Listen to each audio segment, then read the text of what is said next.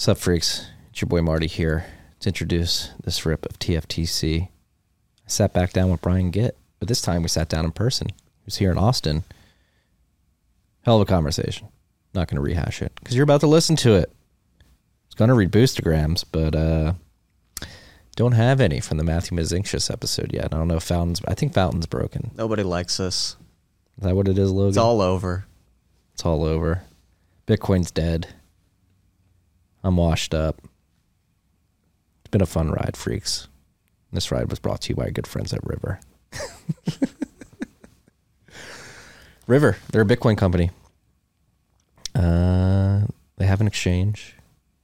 They have mining. They have a Lightning API. People want to call them a Bitcoin exchange. They are a Bitcoin company. They're doing it the right way. Everybody's running from the banks. You need to find safe harbor in Bitcoin. If you buy Bitcoin on River, you can have the comfort of knowing that your Bitcoin is one-to-one back in reserves. It's not fractionally reserved like Silicon Valley Bank, where I'm pretty sure they're not allocating to mortgage-backed securities. They're just simply allowing you to purchase Bitcoin, and they'll hold it in multi-sig cold storage. They don't want to hold it, but as they hold it, it's in multi-sig cold storage, and when you're ready, which they recommend, and you're ready to take it into your own custody, they will send it off. You can do that on-chain or Lightning. You can send and receive via Lightning on the River app as well, and on the website.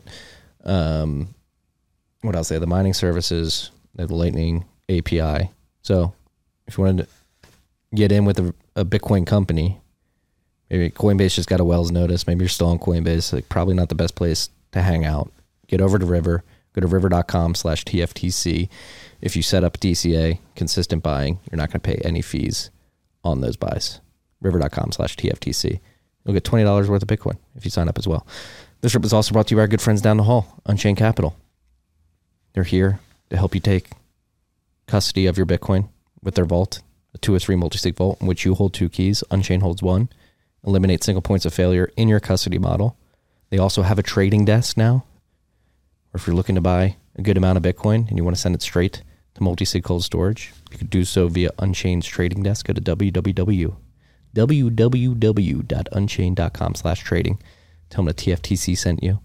And check out everything else. They have the IRA product. You can hold your keys. You can shift your whole IRA into Bitcoin and hold your own keys. They have the lending desk.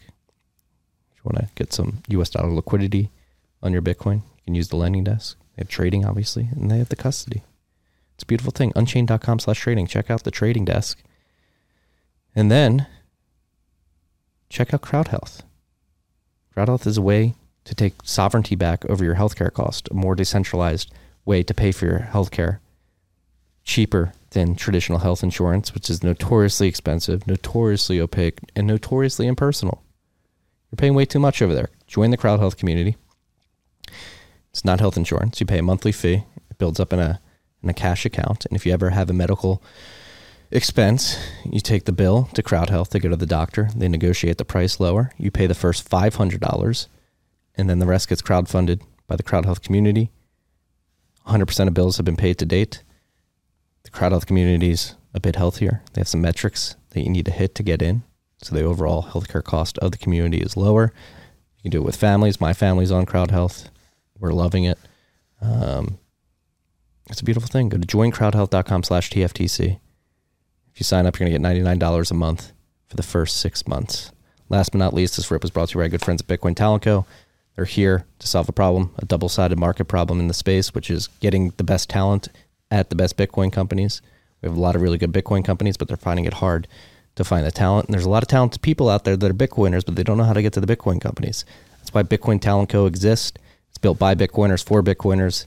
This is a recruiting firm that really understands Bitcoin at every layer, whether it be keys, Lightning, mining, dev tools, whatever you need. These people understand Bitcoin inside and out. They know what you need as a company, so they will find you the talent that can bring you what you need. Go to Bitcoin Talent Co. Tell them that TFTC sent you, and enjoy this rip with Brian Gitt.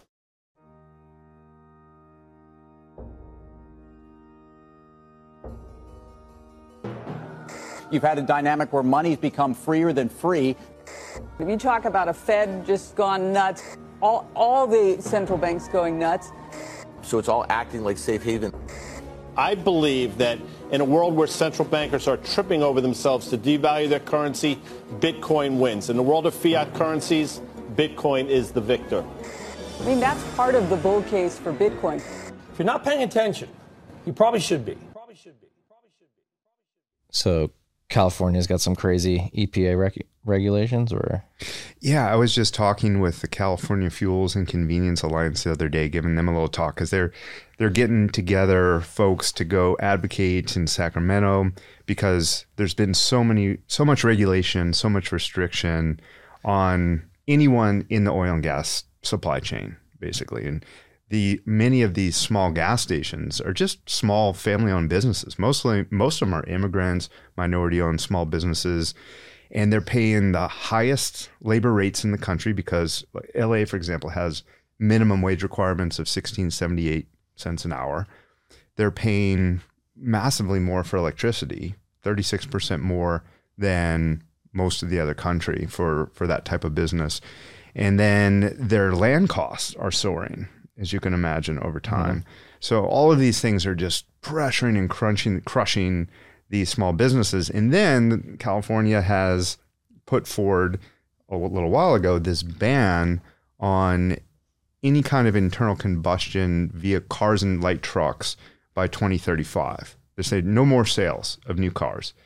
Now, this will be phased in. So it's not that you're waiting until 2035. Actually, starting in 2026, 33% of the new vehicles sold in California, which I believe there's about 1 million vehicles sold in California a year, so it's not an insignificant amount of vehicles, will have to be, quote, zero emission, which ultimately means electric, because there aren't a lot of other alternatives. There's very few hydrogen cars right now. I mean, in the Bay Area, I think there's one hydrogen station. I looked at least there was when I looked at it up maybe a year or two ago. I don't think that's changed much. Not a lot of hydrogen vehicles on the road. So in essence, what we're talking about is electric vehicles. And at the same time that these bans are going in and we're going to ratchet up the amount of electric vehicles on our grid in California is so fragile and so unreliable. Last September, I'm getting alerts on my phone saying, hey, don't charge your electric vehicle if you have one, because the state might go into rolling blackouts. And we only have a really small percentage of the vehicles right now that are electric. So I'm not necessarily anti-electric vehicle. I'm pro technology in general. If the technology is better and people want to buy it and it's convenient, they should buy it.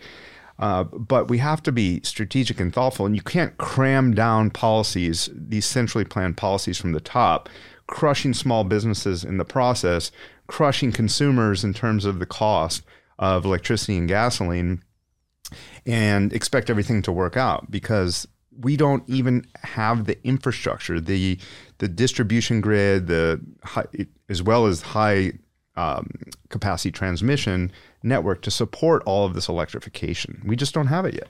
No, and there's many things to touch on there. Number one, like going back to like the gas station owners, that was probably one of the most despicable things to come out of the Biden administration over the last year, was blaming these small business owners for price gouging. And you just laid out, particularly in California, all the overhead costs that they have on an ongoing basis: electricity, land cost, the initial fuel costs. Like, these businesses typically make money by people coming in and buying like chips and stuff, correct? Like, that's where most of their margin comes from. They have razor thin margins. Anyone that says that the oil and gas industry is price gouging doesn't even understand basic supply and demand in economics. It's pure political power play, right? It's not how the market works. If that were true, when oil was negative $37 a barrel, why were they pricing everything fuel so low? I mean, if they could just fix the price wherever they wanted, why would they have it? Why would it go negative? I mean, it just makes no sense. No, not at all. And then we get into the complete logical contradiction, which is, if you're getting alerts in September of 2022 not to plug your electric vehicle in because of the potential for rolling blackouts, how in the world does Governor Newsom and the other supporters of this type of initiative to transition to a full EV fleet by 2033 think that that's going to be possible? Like, how much more grid infrastructure would need to be built out, and most importantly, reliable grid infrastructure. Yeah. And a lot of the gas station owners that we're talking about, they say, oh, well, why don't they just switch to install electric charging stations? Well, to install a new electric charging station in California costs up to $150,000 per charger. When you take the equipment, the permits, the fees, the installation costs, when you add it all up, around $150,000 per charger. Now, imagine you're a small family-owned business scraping by, making tiny margin on selling Reese's Pieces, and then all of a sudden they're saying, these kind of cars, your customers' cars are banned from going here. They have to charge electric. And by the way, you might have to spend $150,000 a charger to install these things in your station if you're going to transition to your revenue model around charging electric vehicles. Oh, and by the way, many of these gas stations don't have the room. I mean, so it's not even if they wanted to do it, they don't have the space, many of them. I mean, some do, obviously, but many don't. No, and then you can't factor in like the time value of money. Like maybe you can, let's just run with the hypothetical that some of these gas stations could scrape up the money to invest in these charging stations, maybe get 5 or 6, like a typical amount of gas pumps that exist. Like it takes much longer to charge a car than it does to fill it up with gas. So then your total addressable like revenue stream gets shrunk as well because you're waiting for people to charge their cars, where when you're filling your gas tank, maybe takes 5 minutes park to cap the tank and go on your way. Yeah. In 5 minutes, you're in and out of a normal gas station. For electric vehicle charging, obviously it depends on how much charge you have and how much you want to charge up, but you're talking 40 minutes, between 30 and 60 minutes, let's say 40 minutes, somewhere in there on average, if you're somewhat low charge and really want to bring it back up to 80% or somewhere in there.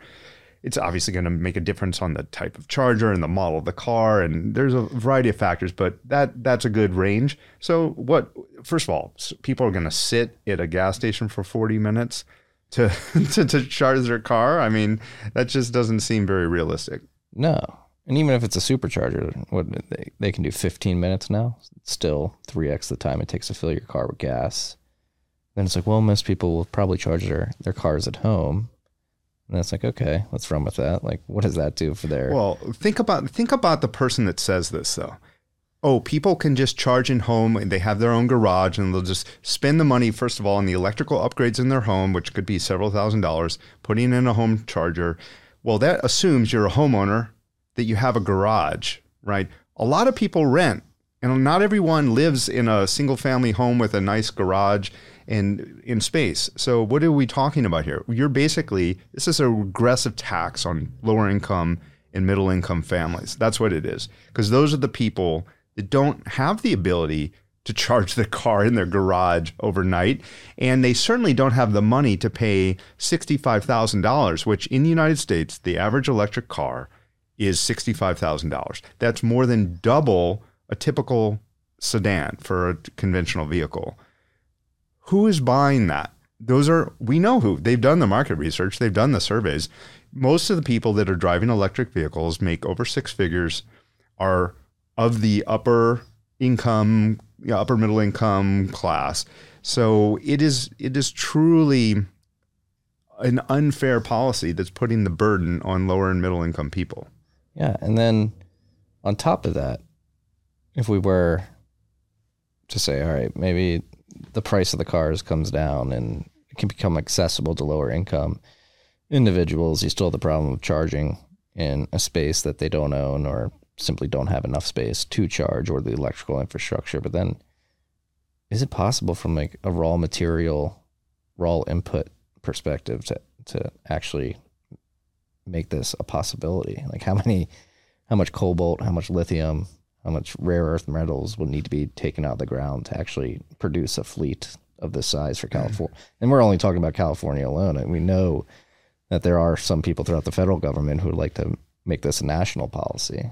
Like we have plenty of minerals in the earth. So it's not that there's scarcity in terms of the actual supply of the minerals. They exist. The problem is digging them out of the ground in the timetables that the policymakers have set. We don't have enough existing mines or planned mines to come anywhere close to hitting the various clean energy goals of transitioning to solar, wind, and electric vehicles.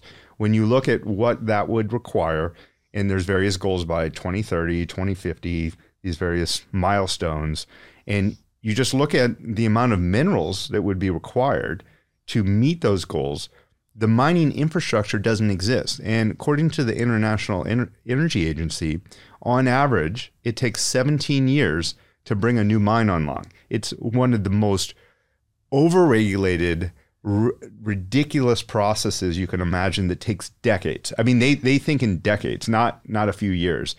Now, let's just say, some of these mines, maybe because of political expediency, they can fast track and they can make it happen. Even in the best case scenario, it would be 10 years in the best case scenario. And that's not going to happen it's certainly not going to happen in most Western countries, but maybe in other developing countries, they can fast track it and get something up and running in 10 years.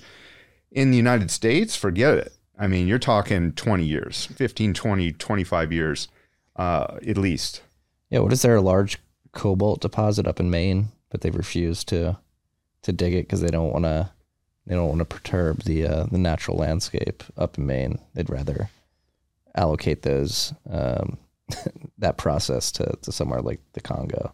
That's the most frustrating thing about this is just the hypocrisy of the individuals pushing this, particularly like Western environmentalists who have this not my backyard mentality when you actually dig in under the surface. It's like, I want this to happen, but I don't want it to happen in my backyard. I don't want you to dig up the mountains of Maine to get us the rare earth metals we need to actually build out this infrastructure. In pushing all of this mining or all the oil and gas development overseas to countries typically that have much weaker environmental requirements, much weaker labor requirements, since we're talking about California, it's a great example because they've pushed the envelope more than anyone and are so hypocritical that it's crazy. So California is sitting on 1.5 billion barrels of oil, mostly in Kern County in Southern California.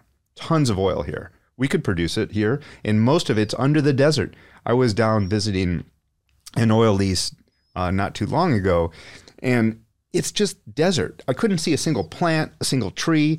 There's nothing. When I came to the site, there was a team of surveyors that were walking around, flagging off where they were going to be drilling, looking for lizards, endangered lizards, and marking the area so they would fence it off to make sure they weren't disturbing any area with this lizard. Now contrast that. So that's what we do here. That's the level of which is admirable. It's noble. We do want to protect our environment. We don't want to cause pollution unnecessarily. And if you're going to drill, you should drill there, right? In the middle of the desert with no plants, where it's highly regulated and we have full control. Instead, what California prefers to do, instead of using this resource that comes in an environmentally friendly way with good labor requirements, California imports over 70% of its oil from foreign countries. 3 countries represent 50% of that: Ecuador, Iraq, Saudi Arabia. Now, who do you think has stricter environmental concerns, Iraq or California? I mean, Iraq will just set whole oil fields on fire. I mean, they don't have near the kind of constraints or rules or care at all in terms of these kinds of things. And in Ecuador, you're basically slashing and burning the rainforest. They don't have any kinds of controls that we have here in terms of the production. There's all kinds of contamination and spillage and destruction of a very sensitive ecosystem versus the barren desert in California. Then all of those environmental impacts are happening down there. So we're destroying wildlife. We're contaminating water. We're unnecessarily flaring gas down there. We're not allowed to flare gas here, for example, in terms of production. So all of that's happening. Then you got to put it on a big oil tanker, and you got to burn a bunch of fuel oil, which is the dirtiest type of fuel. It's much more emitting than traditional gasoline that we use in cars and light trucks. So you're burning all of this polluting fuel oil to transport all of these hydrocarbons across the ocean from Iraq, from Saudi Arabia, from Ecuador. Then you come to the Long Beach and LA ports, And then all of these ships idle, sitting out there, and all the trucks that are coming in to transport this are spewing tons of pollution into the neighboring communities that happen to be low income, mostly minority communities that live near the Long Beach and LA ports. And so the people who claim that we're protecting the environment, we're protecting low income people by getting rid of fossil fuels in California, are doing exactly the opposite. They're harming the low income people the most, the people that live near the ports and have to deal with all this extra smog and pollution. The amount of smog and pollution associated just with all of this oil transport is equivalent to 6 million cars on the road across the region. It's a massive amount of smog and air pollution. Then you're also nailing these same low-income people throughout the state in terms of the cost, because all of this costs money to, all of the additional fees and taxes and things that California adds on for all the climate programs and all of the cap and trade. There's $1.18 a gallon on every gallon of gasoline in California that just represents taxes and fees and costs for climate programs. So all of this is getting burdened on lower income people.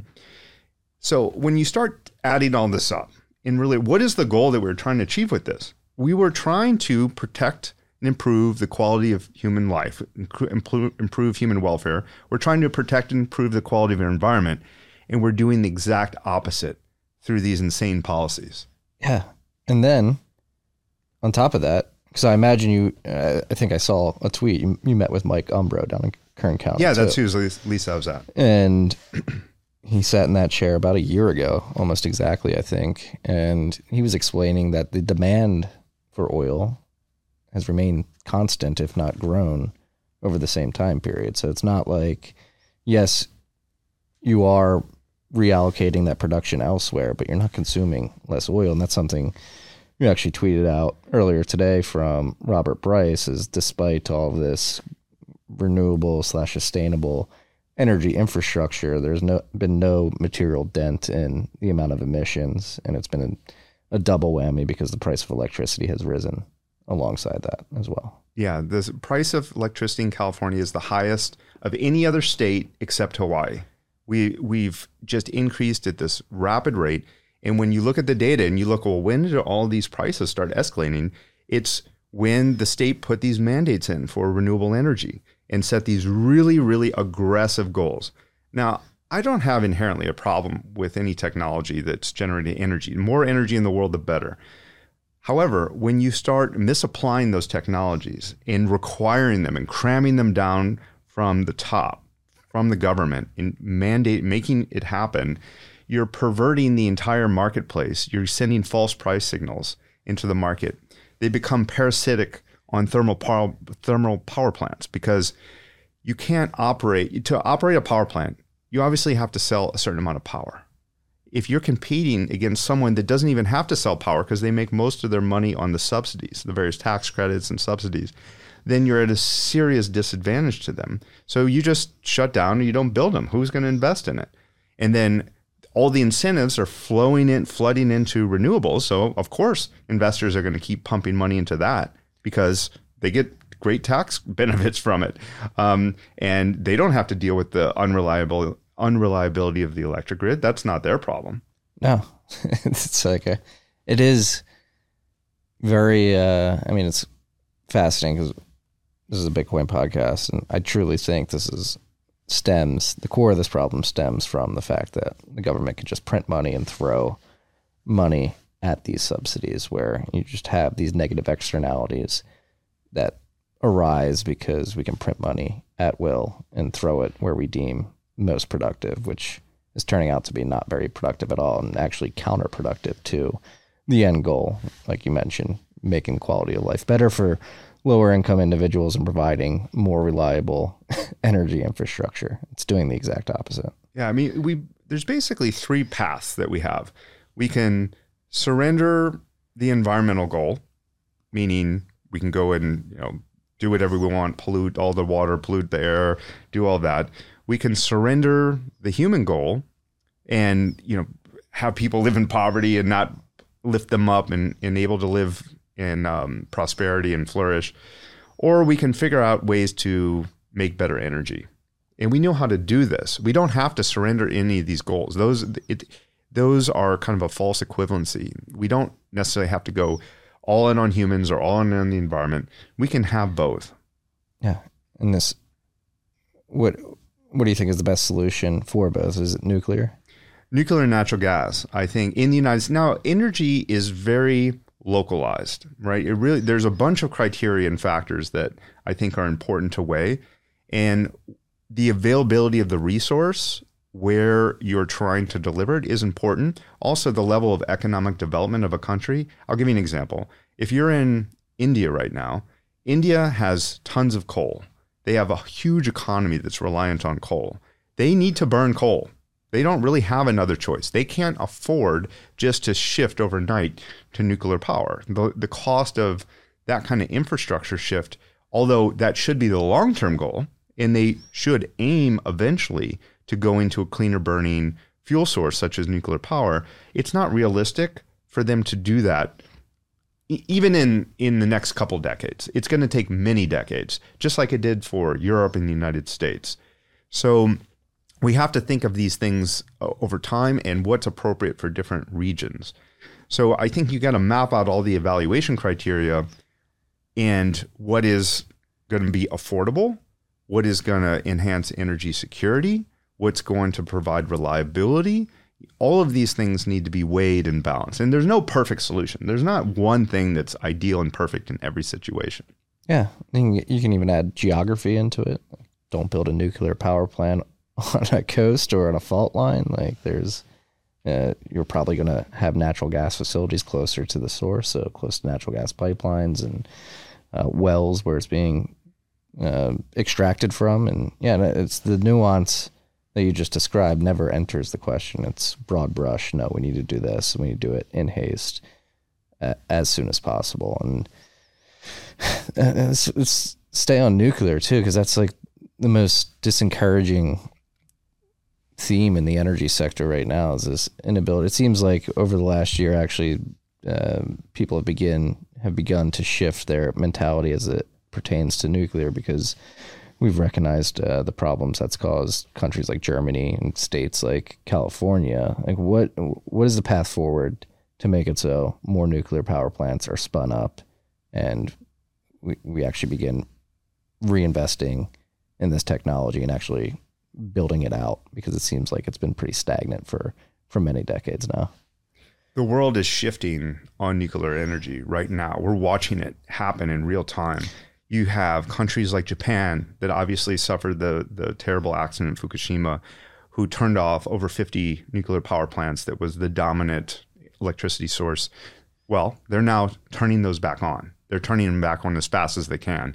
It's a phased process because it's not so easy just to flip a switch and turn a nuclear power plant back on, but they're rapidly moving towards turning on as many of those units as possible. Korea had started to divest and were going in a different direction, just towards a renewable destination, and they've corrected course. Now they're going all in on nuclear power. France, the same thing. Even though France, 70% of electricity in France comes from nuclear energy. However, in 2015, they enacted legislation called their Energy Transition Law that was in essence going to deprioritize nuclear and go more towards renewables. Well, now they've doubled down on nuclear power again, and they're going to be building UK. Yeah, go on. Well, going back to language, that whole, this is what's so odd. It's like they were going to deprioritize nuclear to go prioritize renewables, but shouldn't nuclear be considered like the most renewable? It's the most energy dense. If you run your power plant correctly, it is extremely clean. The gas coming out of these reactors is not toxic. It's water vapor. That's the other thing, is like, how has nuclear been siphoned off into this dirty energy when it is arguably the cleanest that we may have on the planet? It is a concerted effort over many decades of environmental groups and politicians, as well as some folks originally in the fossil fuel industry, because they saw it as a competitor, to basically attack it and to spread tons of misinformation. when you look at the data, nuclear power is, well, first of all, it's the only 24/7 truly clean energy source that has zero emissions, in terms of emissions coming out of the power plant. Of course, there's some emissions associated with mining, et cetera, in the whole life cycle. But in terms of actual emissions from the plant, it's zero air pollution, zero CO2 emissions. So when you look actually at the data across the last 70 years of commercial operation, I think solar is the only one that has slightly less deaths per kilowatt hour.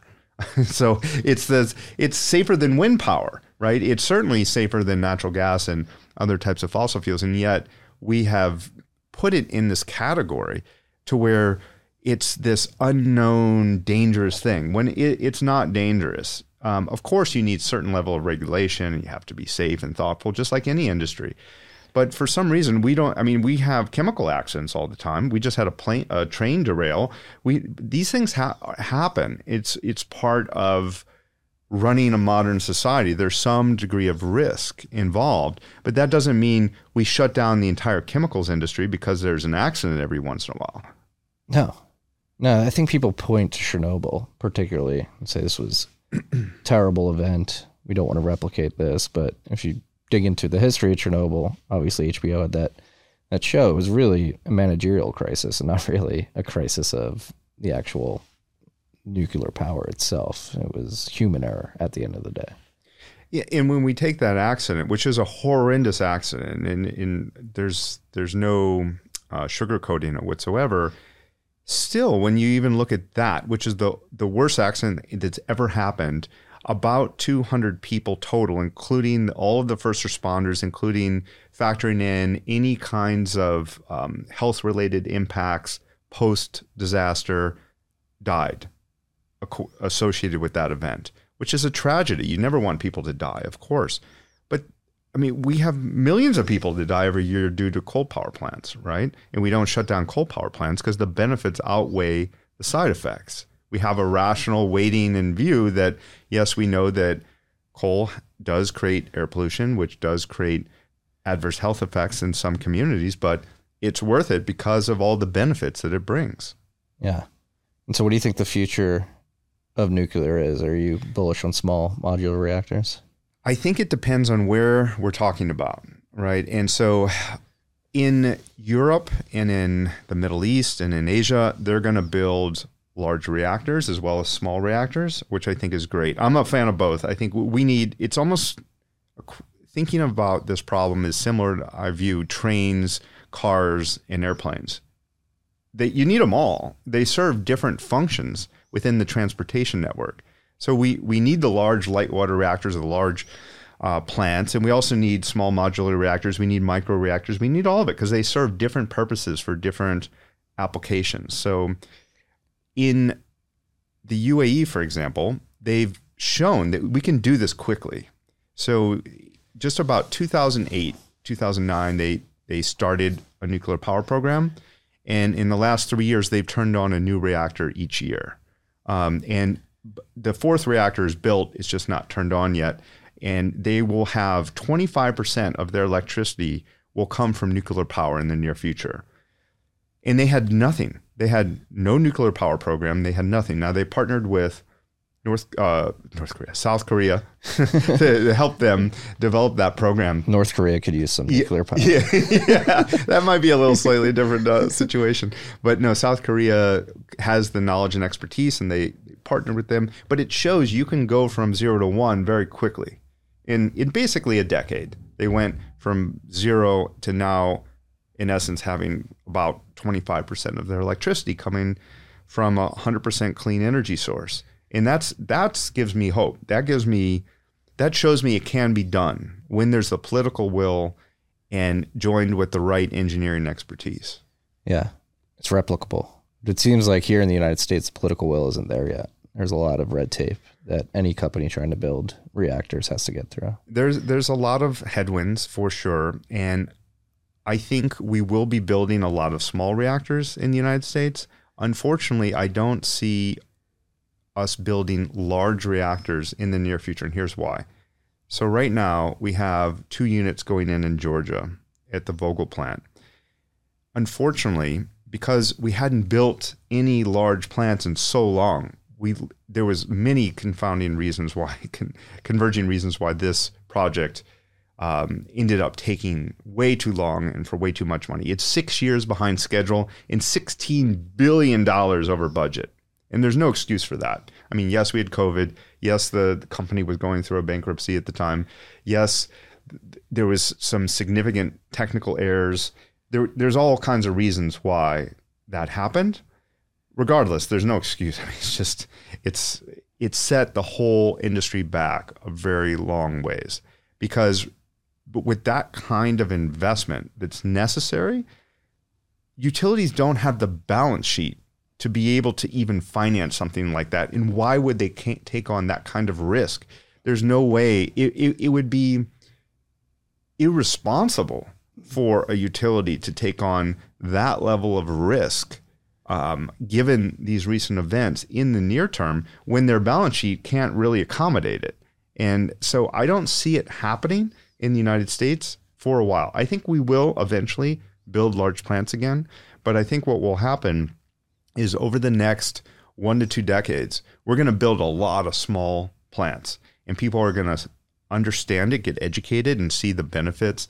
And then we're going to take a lot of that knowledge and a lot of that political will, and then we'll build large plants again eventually. But I think it's not going to happen for a while. And what will the dynamic between small communities and these SMRs look like? What does the application look like?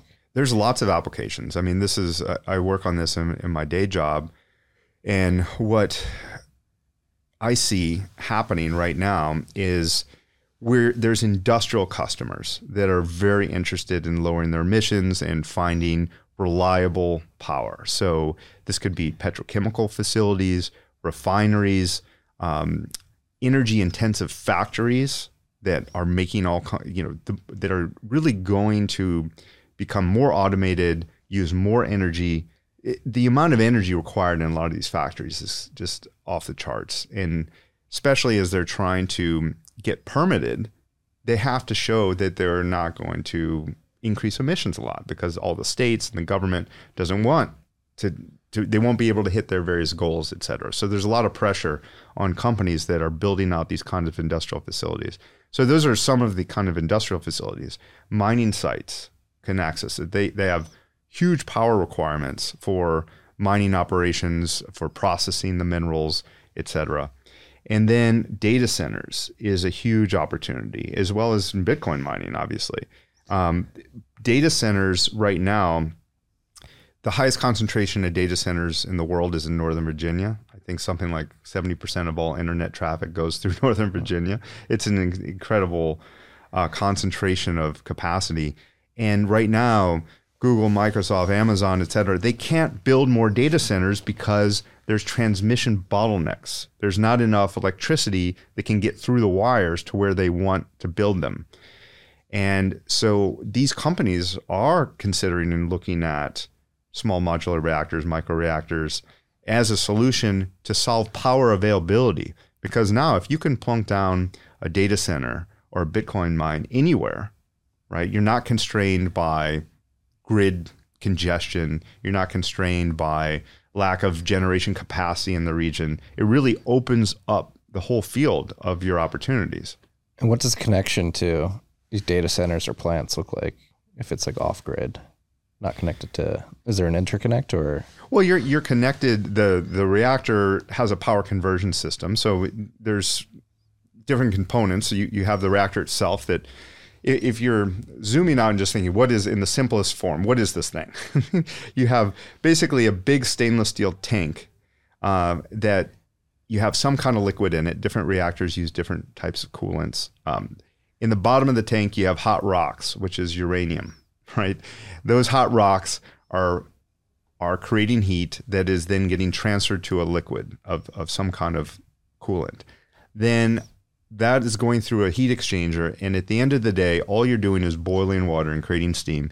The whole power conversion system off of most of these systems is the exact same, whether it's a natural gas plant, a coal plant. It's just you're boiling water to create steam to turn a turbine, right?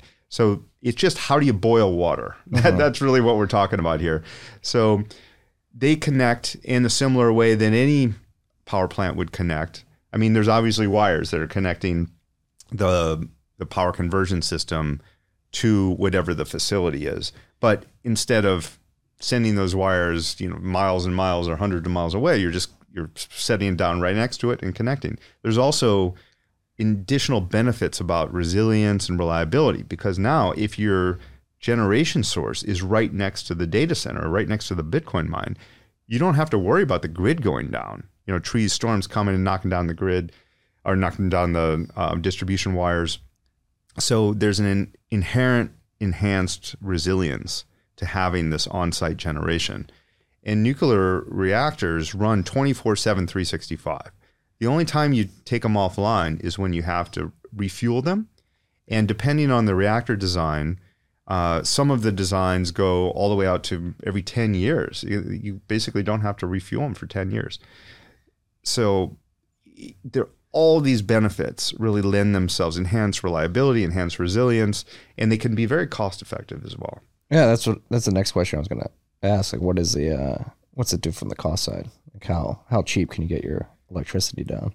Well, I think we're going to see this roll out in phases, right? You're going to have the initial units, and as we get more economies of scale, the price is going to drop lower and lower. There's also different business models within the SMR community. Some of the business models are centered around the traditional model, where you design the reactor, you license that technology to a utility, that utility builds it and operates it, and then maybe that company has a service contract or something to support in some way if some issues arise. So that model is very different than offering a power purchase agreement, where some of the companies are basically owning and operating the reactors themselves and then just selling heat or power to the customer on a long-term contract basis. So maybe 20 years, 25 years, they're signing some agreement. Maybe there's some escalators in there, but basically the customer's locking in a long-term power contract for a fixed amount or a known amount of energy each year. Yeah. Bitcoin miners would love that. But to answer your question directly, I think what we're seeing in the near term is 6 to 9 cents a kilowatt hour in the lower 48 US. So Alaska's its own beast. Obviously, Hawaii is separate. But in the lower 48, I think you're going to see 6 to 9 cents, depending on the location, depending on a variety of factors, for the cost per kilowatt hour. And I think in probably once we get a dozen or so of these out in getting going and start standing up some of the economies of scale, I think it's possible to get 5 cents or less in some cases for larger sites. And obviously the M and SMR is modular. Like how small of a scale are we talking in terms of megawatts produced from some of these reactors? Yeah, there's a whole spectrum, and it's great to see this whole ecosystem of companies starting to emerge. There's about 50 different designs out there for reactors, and I would say there's 12 companies that are well capitalized, that are engaged with the regulator or going through the regulatory process and have some level of traction. So with those, you're going to see the majority of them are focused in ranges, I would say, in 300 to 500 megawatt range is what you're looking at. Like, for example, TerraPower has Natrium, it's 345 megawatts. Then you have what are classified as micro reactors. And with those, they can go down as small as 1 megawatt. But generally, I think what you're going to see in the micro reactor range is 10 to 100 megawatts is going to be a nice sweet spot, because there's a lot of customers, data centers are a good example, where not a lot of data centers want 400 megawatts. I mean, that's a huge campus or something like that. But there's quite a lot that if you don't come in at 25, 50, 75 megawatts, that's would serve a lot of potential customers. Yeah. Yeah. Just again, using Bitcoin mining as an analog, I run a company or co-founded a company. Tom, my partner, Matt, they really run it at the end of the day. But That's what we're targeting, that like 10 to 25 megawatt size site up in Appalachia, in Tennessee and Kentucky. And like this modular reactor design and the idea behind it has always intuitively made sense to me. And you have to imagine, if these companies are able to get through the red tape, hopefully the red tape gets less stringent as we move forward. Like, how much of the cost on the front end is purely compliance and regulatory? Like, well, it's not cheap, that's for sure, because the Nuclear Regulatory Commission bills out on an hourly basis, and I'm trying to remember the exact number. I don't want to give a wrong number, but I think it's something like just shy of $300 an hour or something like that. It's like $290 an hour or something. And you're talking about massive amount of time investment of reviewing all of the design documentation, et cetera, through these projects.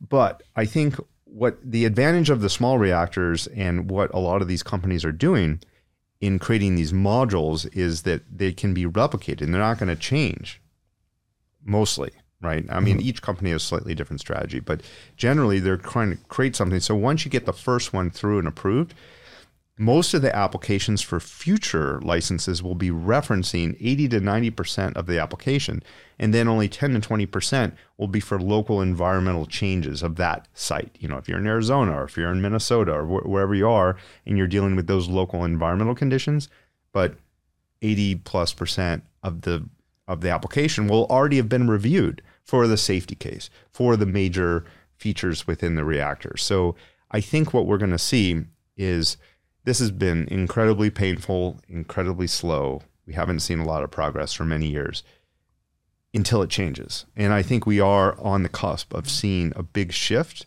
in the amount of reactors that get out there. I think we're going to see in the late 2020s, we're going to have dozens in the US implemented. In the 2030s, we're going to have hundreds, and then hopefully moving up from there.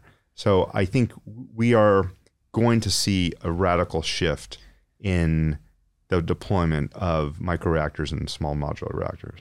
what do you think is the main driver behind the shift in sentiment right now? Is it people waking up to, oh crap, energy is pretty important? It seems like we've left ourselves in a bit of a vulnerable situation from an energy grid perspective. Is it looking at examples like the UAE and others that are doing it successfully and saying, hey, we need to participate in that combination of everything? Or I think from a political standpoint, it's clearly greenhouse gas emissions and climate change. I was just a few days ago, I was in a conference in Houston. It's a petrochemical conference. You might as well have been at the Green Festival. I mean, every session, whether it was in finance, whether it was in technology, whether it was in legal, the entire conference was infused with all about electrification, CO2 reduction, decarbonization, sustainability. Every session was talking about it. And this is this is not a green conference. This was the petrochemical conference.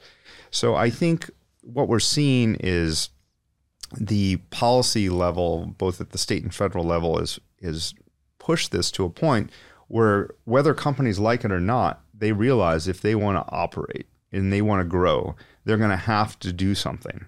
And so they're all looking for solutions. And obviously the solutions need to be affordable, cost effective, et cetera. So that's a huge driver. yeah, government, man, just forcing all these regulations on people, perturbing the market. Just let people go, let them run. I mean, and bringing this back to like wind and solar in California too. Like again, I think the piece that you shared from Robert today, like leaning into the prices, like the proof is not in the pudding. Like going back to the subsidies, we may have discussed this the first time you were on, but even if we did, I think it's important to rehash it. Like many people will point at the subsidies given to wind and solar projects and say, hey, this is pretty insane how many subsidies these industries are getting. And then people from the wind and solar industry will turn around and say like, well, oil and gas is getting the same amount of subsidies. Is that true? Like, No. What is the magnitude of it? Yeah, I'm trying to remember the exact number, but it's many, many times more subsidies on wind and solar versus the oil and gas industry. I mean, I've tweeted about this in the past. I'm trying to remember the exact stat, but it's not even remotely close in terms of order of magnitude. Wind and solar have been subsidized in every possible way, from tax credits, rebates, incentives, preferential treatment on the grid access, all of these things. They get huge advantages on. And in terms of money spent to influence policy, Robert Bryce had a recent Substack article on this where he showcased there was $4.5 billion a year being spent on campaigns, basically, to mislead people about the dangers of fossil fuels and nuclear power and focus on renewable energy. I mean, there's just so much money in all of these environmental NGOs that is going towards just hammering and bombarding the public and policymakers about the dangers of nuclear power, about fossil fuels are destroying the planet. We must do this transition. And when you look at that compared to, I think the spending was 4-1. And when you look at the oil and gas industry and what they're spending to try to influence policymakers and the public.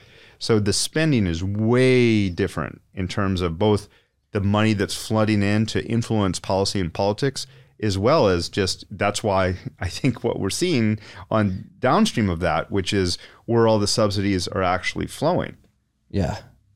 Yeah, no, I mean, we see it in the Bitcoin mining industry, particularly here in Texas, where a lot of mining operations are going after these wind and solar projects because they're just like heavily subsidized on the front end, and throughout the life cycle, they're able to get really cheap power, but it's because these credits come into play, these renewable credits, and it's not really that cheap without the subsidies, which is a blind spot I think a lot of miners have in the long run because of those subsidies. I mean, just look at the state of the country right now. We have a banking crisis going on. It looks like we're about to hit the budget limit, and whether or not the political will's there to keep raising the ceiling on that limit is yet to be seen. And I would not rule out the possibility that one day you wake up at the end of the 2020s and those credits aren't there, and then you're actually sitting there mining at the true cost of power, which would be significantly above what you thought it was with the credits in place. Oh, when you add up the true cost, this is just partial cost accounting. It's silliness to say that wind and solar are cheaper. It's just not. When you add up the real cost, that's why in every single place you have a high percentage of renewable penetration in a market, they have higher electricity bills. I mean, it's true in Germany, it's true in California, it's true in the 28 other states that in the U.S. that have renewable energy mandates. It's just more expensive because renewable energy is an expensive, wasteful add-on to the existing grid. You don't get rid of the need to have a power plant, right? And don't even get me started on the batteries. Okay, batteries today are... I sort of want to get you started on the batteries. Batteries are meant for shaving off peak. They're used for these 4-hour windows when there's a peak in demand and to basically offset that. Right? They're not meant for long duration storage. We don't really have that technology yet. People are working on it, and maybe we'll get there. I'm sure we will get there. We're very innovative humans, and really smart people are working on it. However, we don't have long duration battery storage, especially not long enough to go for weeks or months, which is what we need. And when people are talking, all we need is a day or 12 hours or a few hours. No.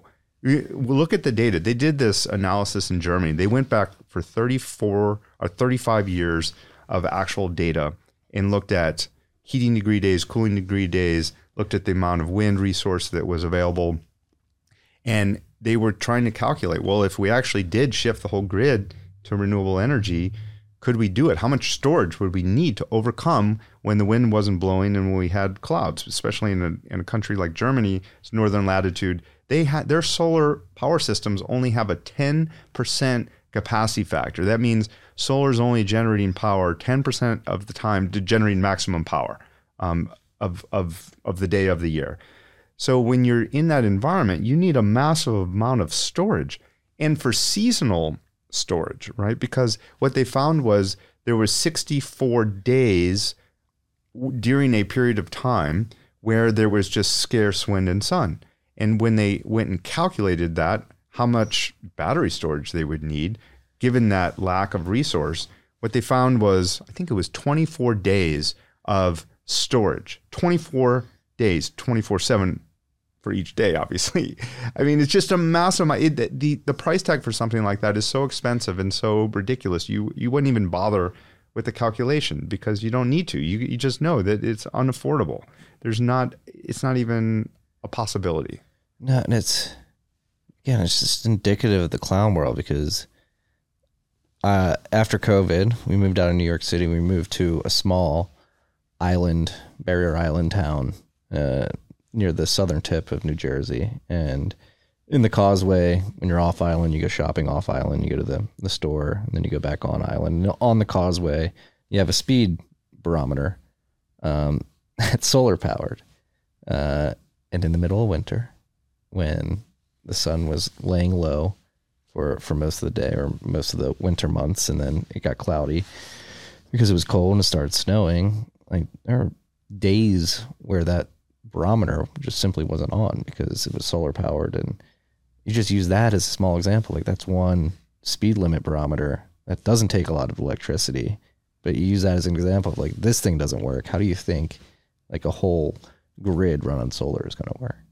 Well, it's not just the amount of battery storage. You also have to overbuild tremendously because what the proponents of renewable energy say they want to do is they're going to overbuild the amount of solar and wind you need.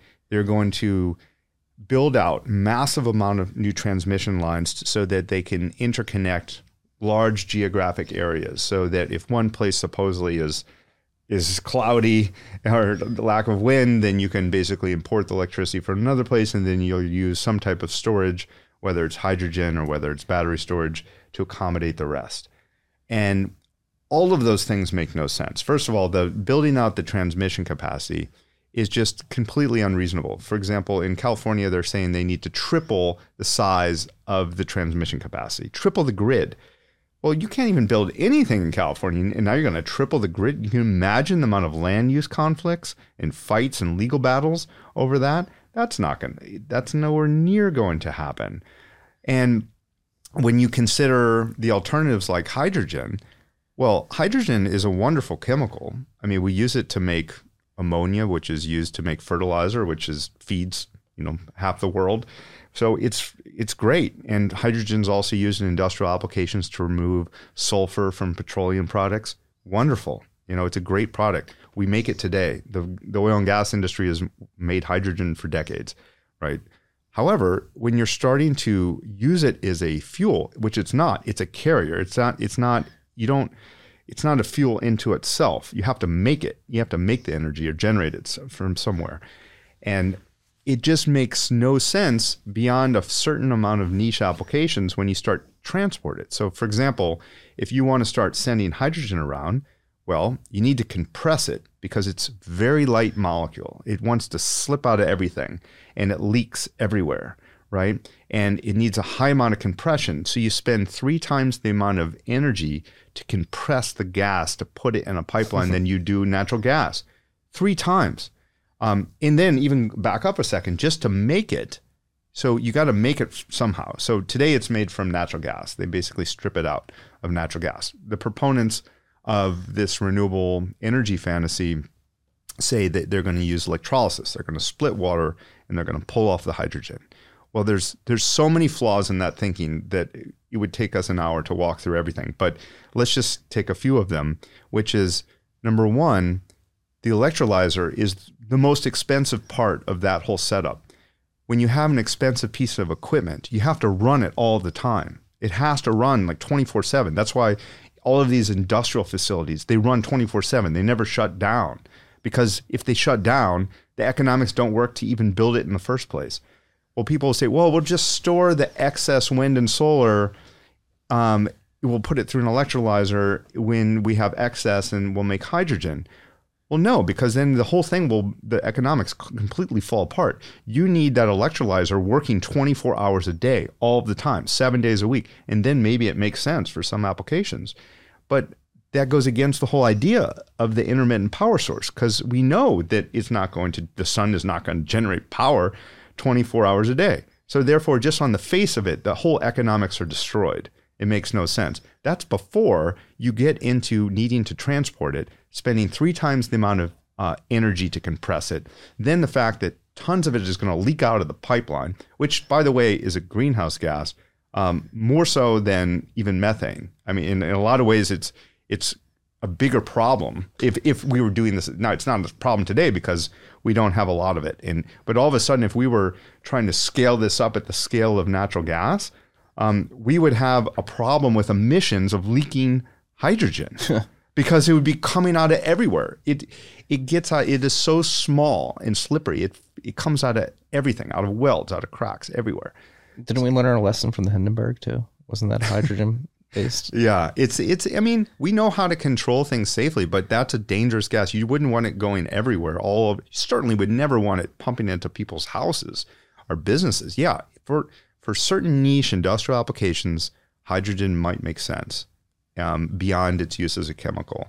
But when people start talking about that it is going to be the replacement for natural gas and we're going to ship it all around the world, we're going to compress it and ship it and move it and put it on boats, that is absolutely insanity. It makes the thermodynamics of that make no sense whatsoever.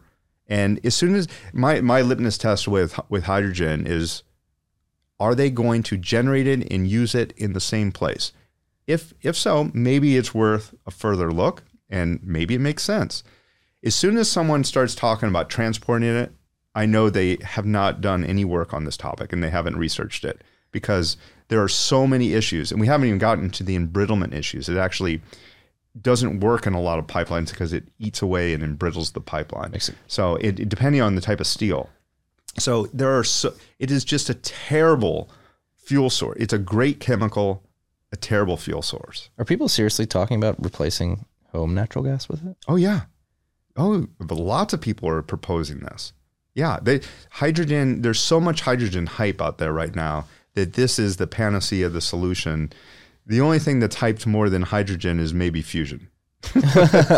but it's a close second because they are viewing it as the solution to this intermittency of wind and solar. So I think the Achilles heel of renewables is it's so obvious that you have to have a long-term storage solution in a way to deal with that. So people point to batteries and hydrogen are the solutions. We know, I mean, it doesn't take a rocket scientist to realize that we don't have long-duration battery storage yet. I mean, we just don't. We have great batteries for certain applications.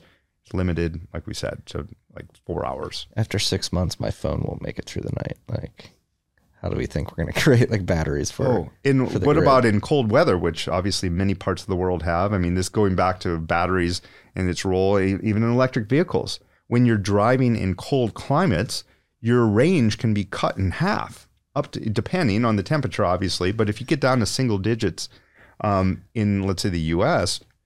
Fahrenheit, then you could be cutting your range between 40 and 50%, and it can take 3 times longer to charge that car. So imagine you're trying to, I mean, fine, if you're just doing short commutes to work and you happen to have a garage and you happen to have cheap electricity, then great, get an electric car, knock yourself out. But that's not the reality for the majority of people that drive. The majority of the country lives in cold climates, they drive longer distances, and they don't want to have the inconvenience of waiting to charge their vehicle, right? I mean, it's not a practical solution for many people. No, and then again, think of the economic costs, remove the need for battery infrastructure and charging station infrastructure. But like going back to the time needed to charge, like the collective man hours spread out against over the life cycle of one of these cars, like how much time is wasted? Like how much potential economic value, productivity could have been produced if you did not have to wait to charge your car. It's like are these factored into these infrastructure bills, these economic analysis? Probably not. No. I mean, this is all being driven, again, back to your point, these technologies are mostly being driven by this top-down policy regime that is pumping massive subsidies to prop them up based upon an ideology. That is why it is happening. If there were no subsidies for wind and solar, we would not be building them, except in maybe some niche applications where someone lives in a rural area and it costs too much to bring power lines to them. Or maybe there are some cases in sunny Arizona or sunny California for certain types of homes where it makes sense. Great, do it. But that's not what they're proposing. They're proposing to have it be the dominant supply of energy to run civilization. That's what they're proposing. California says we're going to be 100% renewable by 2045. People say this to me all the time on Twitter. No one's advocating for 100% renewable energy. Like, what are you talking about? We have law. There's laws of states that actually say this. And yes, no, they are saying this, right? That is the stated goal. It's enacted in legislation. Yeah. And how many like rolling blackouts or brownouts does California need to go through before? More pain required. You think so? Oh, much more pain. I mean, I live in San Francisco. You see the politicians, all the problems are right in front of you, and yet they're doubling down on all the policies that created the problems in the first place. And we see this at the state level as well. And it's just a shame because there's going to be, unfortunately, a lot of unnecessary suffering. Again, back to the people that will suffer the most will be lower and middle income families. They're going to suffer the most because of these bad policy decisions. Yeah.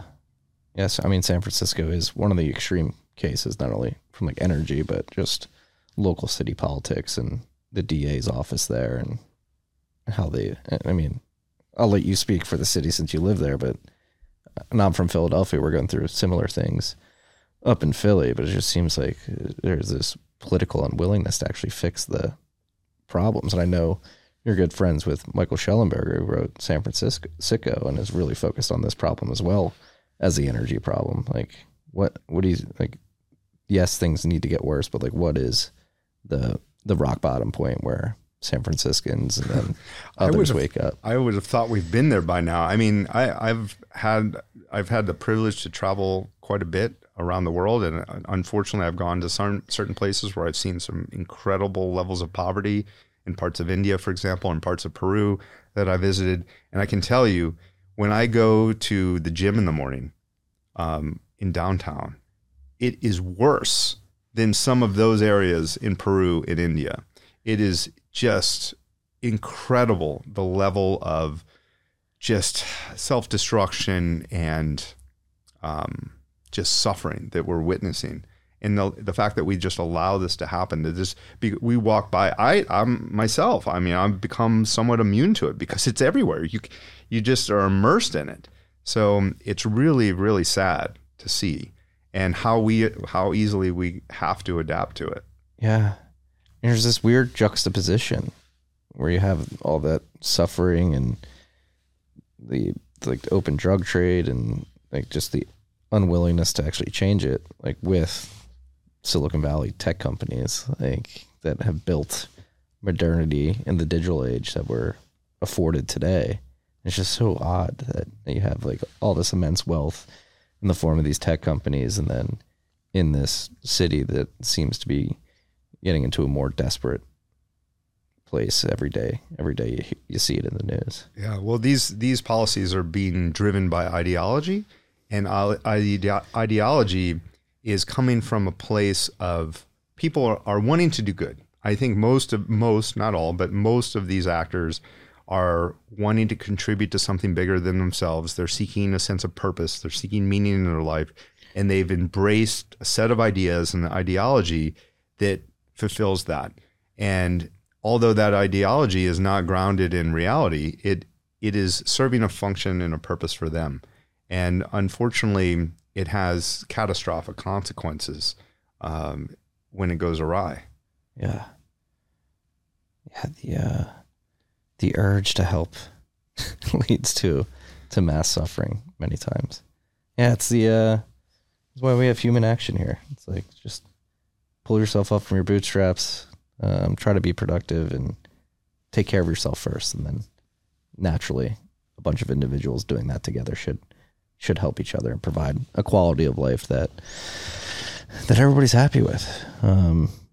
Which gets to another question I wanted to ask you. Like, if you had a magic wand, you, Brian Gitt, were deemed energy czar of the United States, what would you do?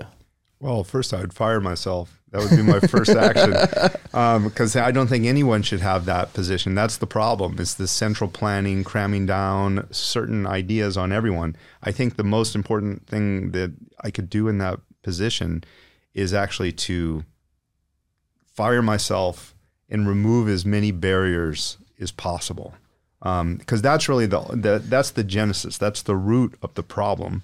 Is we've layered on. Although many of these are well-intentioned, we've layered on so many rules and regulations and requirements that it is just piled and piled and piled higher and higher. And it's gotten to a point where, and it's been obviously perverted by the political process and money that's influencing that process, et cetera. So there's many confounding factors to this. But right now, the incentives are so misaligned that's why we're investing in the wrong technologies. And that's why we're building an energy system that is going to be more polluting and more harmful and more expensive versus achieving the aims that we're setting out to do. So I think price signals are incredibly important. Just the idea of a price is so powerful, right? Because it allows a large group of people to react to incentives and act very rationally and engage in free commerce with each other. So you want is the least amount of distortion is possible on that price signal. And we've done just the opposite because we've loaded up certain technologies with tons of subsidies, rebates, and tax credits. We're penalizing others. We're basically doing everything we can to obscure what the real price is and the real value is. And that's the root of the problem. If we could get out of the way. And yes, we need a minimum number of regulations and rules. I'm not saying to go back to the free-for-all Wild West, but it's got to be the minimum bar, right? That we should always look for the minimum threshold. We always now are looking for the maximum threshold. It's the inverse. Yeah, I completely agree. It was a trick question. I was hoping you were going to fire yourself because that is the problem. Central planning and price distortion. It's, again, going back to the money, like what the Fed's doing, what they have been doing. Like we have this banking crisis because the Fed manipulated the pricing mechanism of the world via interest rate policy. And we have all these distortions throughout the financial system that have made it extremely fragile over the last 5 decades. And we find ourselves in a situation where Jerome Powell and Janet Yellen look very worried right now because I think deep down they understand the gravity of the situation and the ill effects of messing with the pricing mechanism of the world. It's astounding to me that someone would have the hubris to think that they could control and manage a system that is so complex. Our financial system, our energy system, these are two of the most complicated, nuanced networks and systems of trade and interaction that exist on the planet. How could any small group of humans think that they could somehow put their thumb on the scale and control it and figure out what the desired outcome and actually achieve it? I think it's impossible. And that's what the whole idea of a price signal is the fact that you can get millions or even billions of people to coordinate effectively with the right incentive structure.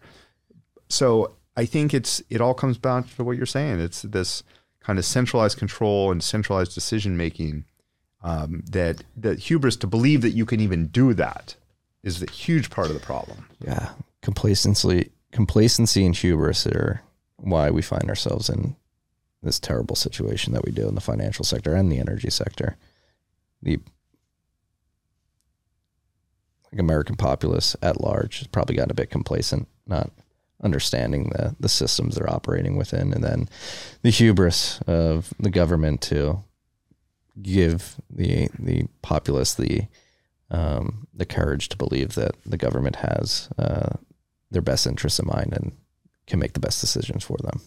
And it's a really hard problem because I've been very guilty of this myself. I mean, I spent 20 years of my career pursuing a lot of the ideas that are opposite of what I'm saying right now. And so it's really hard. How do you question your beliefs? How do you know when you're being overly biased and overly influenced? Because we're all biased, obviously, in some way, shape, or form. And it's really hard to change your beliefs because your beliefs are rooted in your identity. And your identity is tied to all of your social relationships and how you see yourself and how other people see you. So if it's really challenging to think about how do you shift a belief, because then this can change my identity, that might change my friends, that might change my professional network, all of those things. So it's easier, and all of us, myself included, we like the path of least resistance. You don't want to wake up every day and have that kind of cognitive load to figure out like everything, right? So we have all these heuristics and these ways of kind of fast tracking things. But how do you know when you're too much on autopilot and not really questioning some of those core beliefs and assumptions? And, I've been wrong so many times. And unfortunately, that led me to waste decades of my life working on the wrong problem. So I get this. I mean, that's why I'm not blaming people generally. I mean, of course, there's some bad actors, but I think for the most part, people are well-intentioned.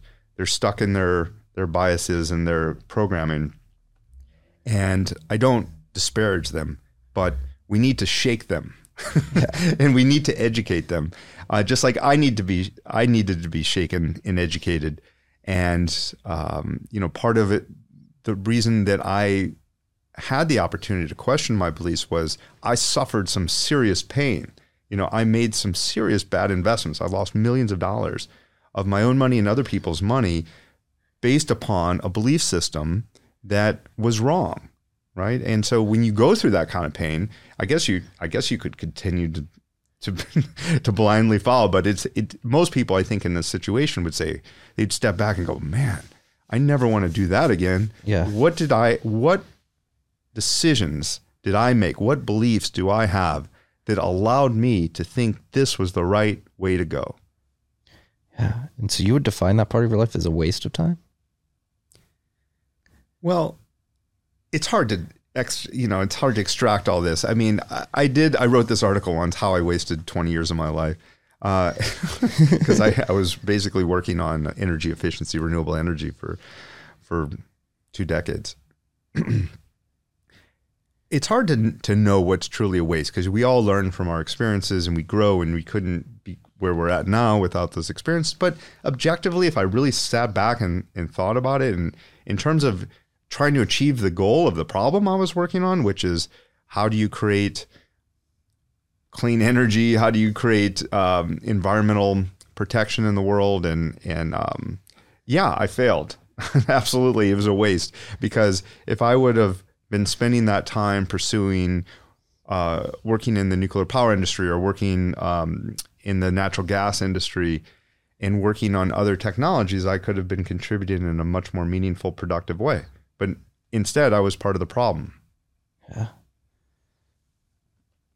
And it does take a lot to admit that, to look internally, to say you were wrong, right? That's part of what led me to Bitcoin. Like, I studied economics. I studied finance in college. I got a job trading, worked at a fund that traded currencies. And I was like, I wanted to be an economist of some sorts. Like, I looked up to the Federal Reserve chairperson at any given point, Bernanke, Yellen, for a short period of time. But I wanted to be that like macro expert that really understood why currencies were trading the way they were, because I thought there was validity in the idea that economists were necessary to make sure that the global economy could actually function. And it wasn't until it was a few years into the industry and I started realizing how markets were trading off of what these Fed chairs were saying. I was like, wait, this doesn't make any sense.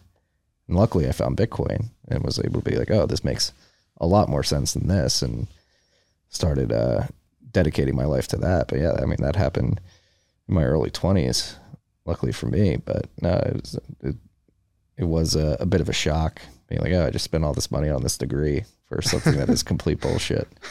Well, it sounds like you didn't do too badly though. If you found out in your early 20s what, kind of a better path. Yeah. Yeah. It's, that's the thing. I think that's true. That's why we have it outside. Fix the money, fix the world. Because I do think going back to like creating accurate pricing signals throughout the economy, you can only do that with a good money that allows you to actually create like a metric stick of value that which you can then go put prices on things.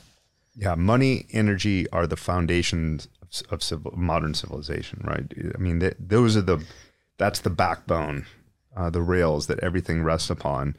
And I think the worst part about on the energy side, well, on the money side too, but is that we're pulling up the ladder behind us and subjecting the developing world to energy poverty in the name of environmentalism and climate, right? It makes no sense.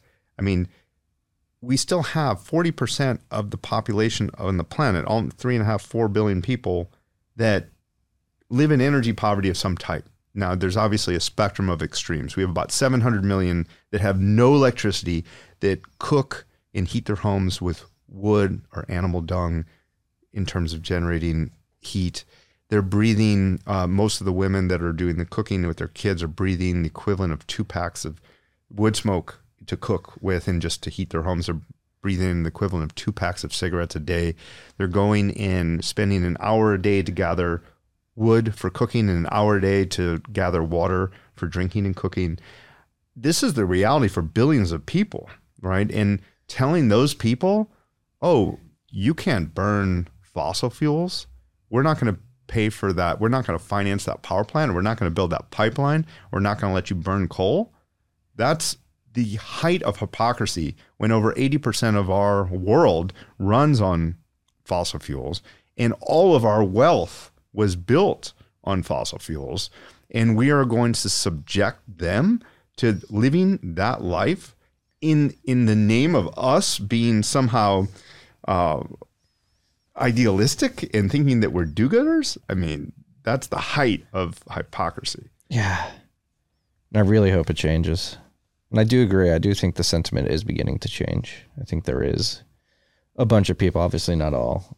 There are people who are pot committed to fighting for the cause, but I do think the quote unquote silent majority of people who have that intuition in their stomachs, they have that gut feeling like something's not right, like something needs to change. I think they're beginning to do more research and really shake themselves out of being complacent and begin to focus on this, because I think whether it's the financial system, the energy systems, the overall health of the country, I think people are beginning to notice like, hey, something's gone wrong here. I need to dig into this. Yeah, when you go to the bank and your money's not there, or when your electricity gets shut off because there's not a stable source of electricity, people wake up quick, and it's very fast.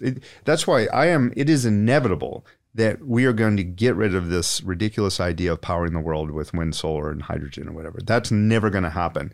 It's just how much suffering is going to have to unnecessarily take place to get there. Because once the pain comes, and it's going to come, the natural human response is going to be to throw out the politicians that got us there and put in some new ones. And that is inevitable. It's going to happen. We're already seeing it starting to happen in certain parts of the world. So it's just a shame that people will have to suffer along the way. Yeah. Do you think it happens in California in the next few years? We're not there yet, but I think if we continue, and it's an if, there's always I'm always an optimist and hopeful that we can course correct. I mean, the definition of intelligence is error correction, and we do have the possibility to change and to shift. But right now, we're doubling down on all of the bad policies that are creating the problems, and it's going to exacerbate it and make it worse. So if we truly continue down this path to try to get to this 100% renewable energy goals, if we're banning all traditional conventional cars by 2035, and the thing we started this whole conversation on was it's not just cars. Now they're going to medium and heavy duty trucks, like diesel trucks, 18-wheelers, right? They're trying to, that basically the EPA has granted California this exemption to basically pursue this, it looks like.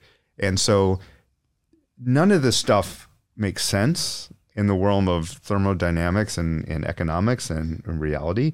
We don't have any of that charging infrastructure for those trucks.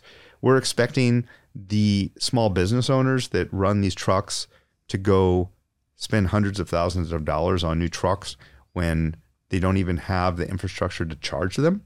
they're not even certain that we'll have the energy available that they need when they need it. And it doesn't even make sense given the routes and their time duration that they're going to have. They're not going to sit and charge the truck for hours. The weight that they're carrying. Yeah. I mean, so these are the kind of things that aren't going to work. We know they're not going to work because it's obvious just from a physics and economics, thermodynamic standpoint. So will we course correct? Yes, eventually. Will it happen in the next few years? I wouldn't bet on it, unfortunately, because it seems like we haven't, until we have more pain, people aren't going to change their minds and wake up. That's annoying because we know these problems. I mean, you've dedicated your career to it. We've discussed it at least over the last year, probably more, both together and then separately via our newsletters and social media presence. I guess that's the one question I want to ask as well, which is like how, like the people listening out there all over the world that agree with us, maybe they're a bit silent. What would you tell them in terms of like giving them the ability to affect change by speaking up? How do we tell people listening to this? How do we teach them to go shake others to get them to wake up so that we can course correct before people die? Because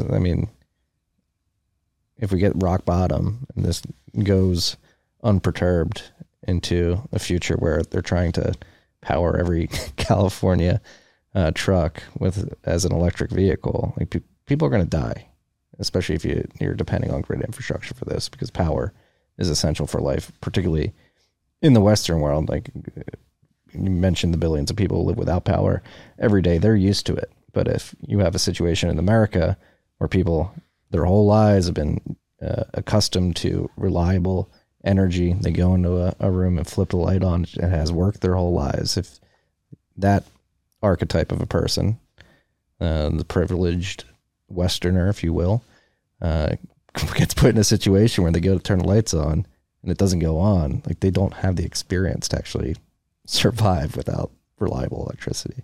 Yeah, I mean, a lot of people rely upon health equipment and various things to live, right? I mean, even in the Texas blackouts a couple of years ago, there's a couple hundred people or more that died in those few days just because of lack of power. So it's not a minor topic. This is a really deep, important topic. When the lights go out, people die. That's what happens. And so we should be taking this really seriously. And I think, to answer your question directly, more of us need to start speaking up about this and not just kind of putting our head down and say, oh, okay, I'm busy doing X, Y, Z. Unless more of us are vocal and speak out about it and push back a little bit against this. And we can do it in a very respectful and engaging way. I'm not saying to get in fights with people about it or anything, but we have to speak up about these topics, or nothing's going to change, because it's the Green Emperor has no clothes.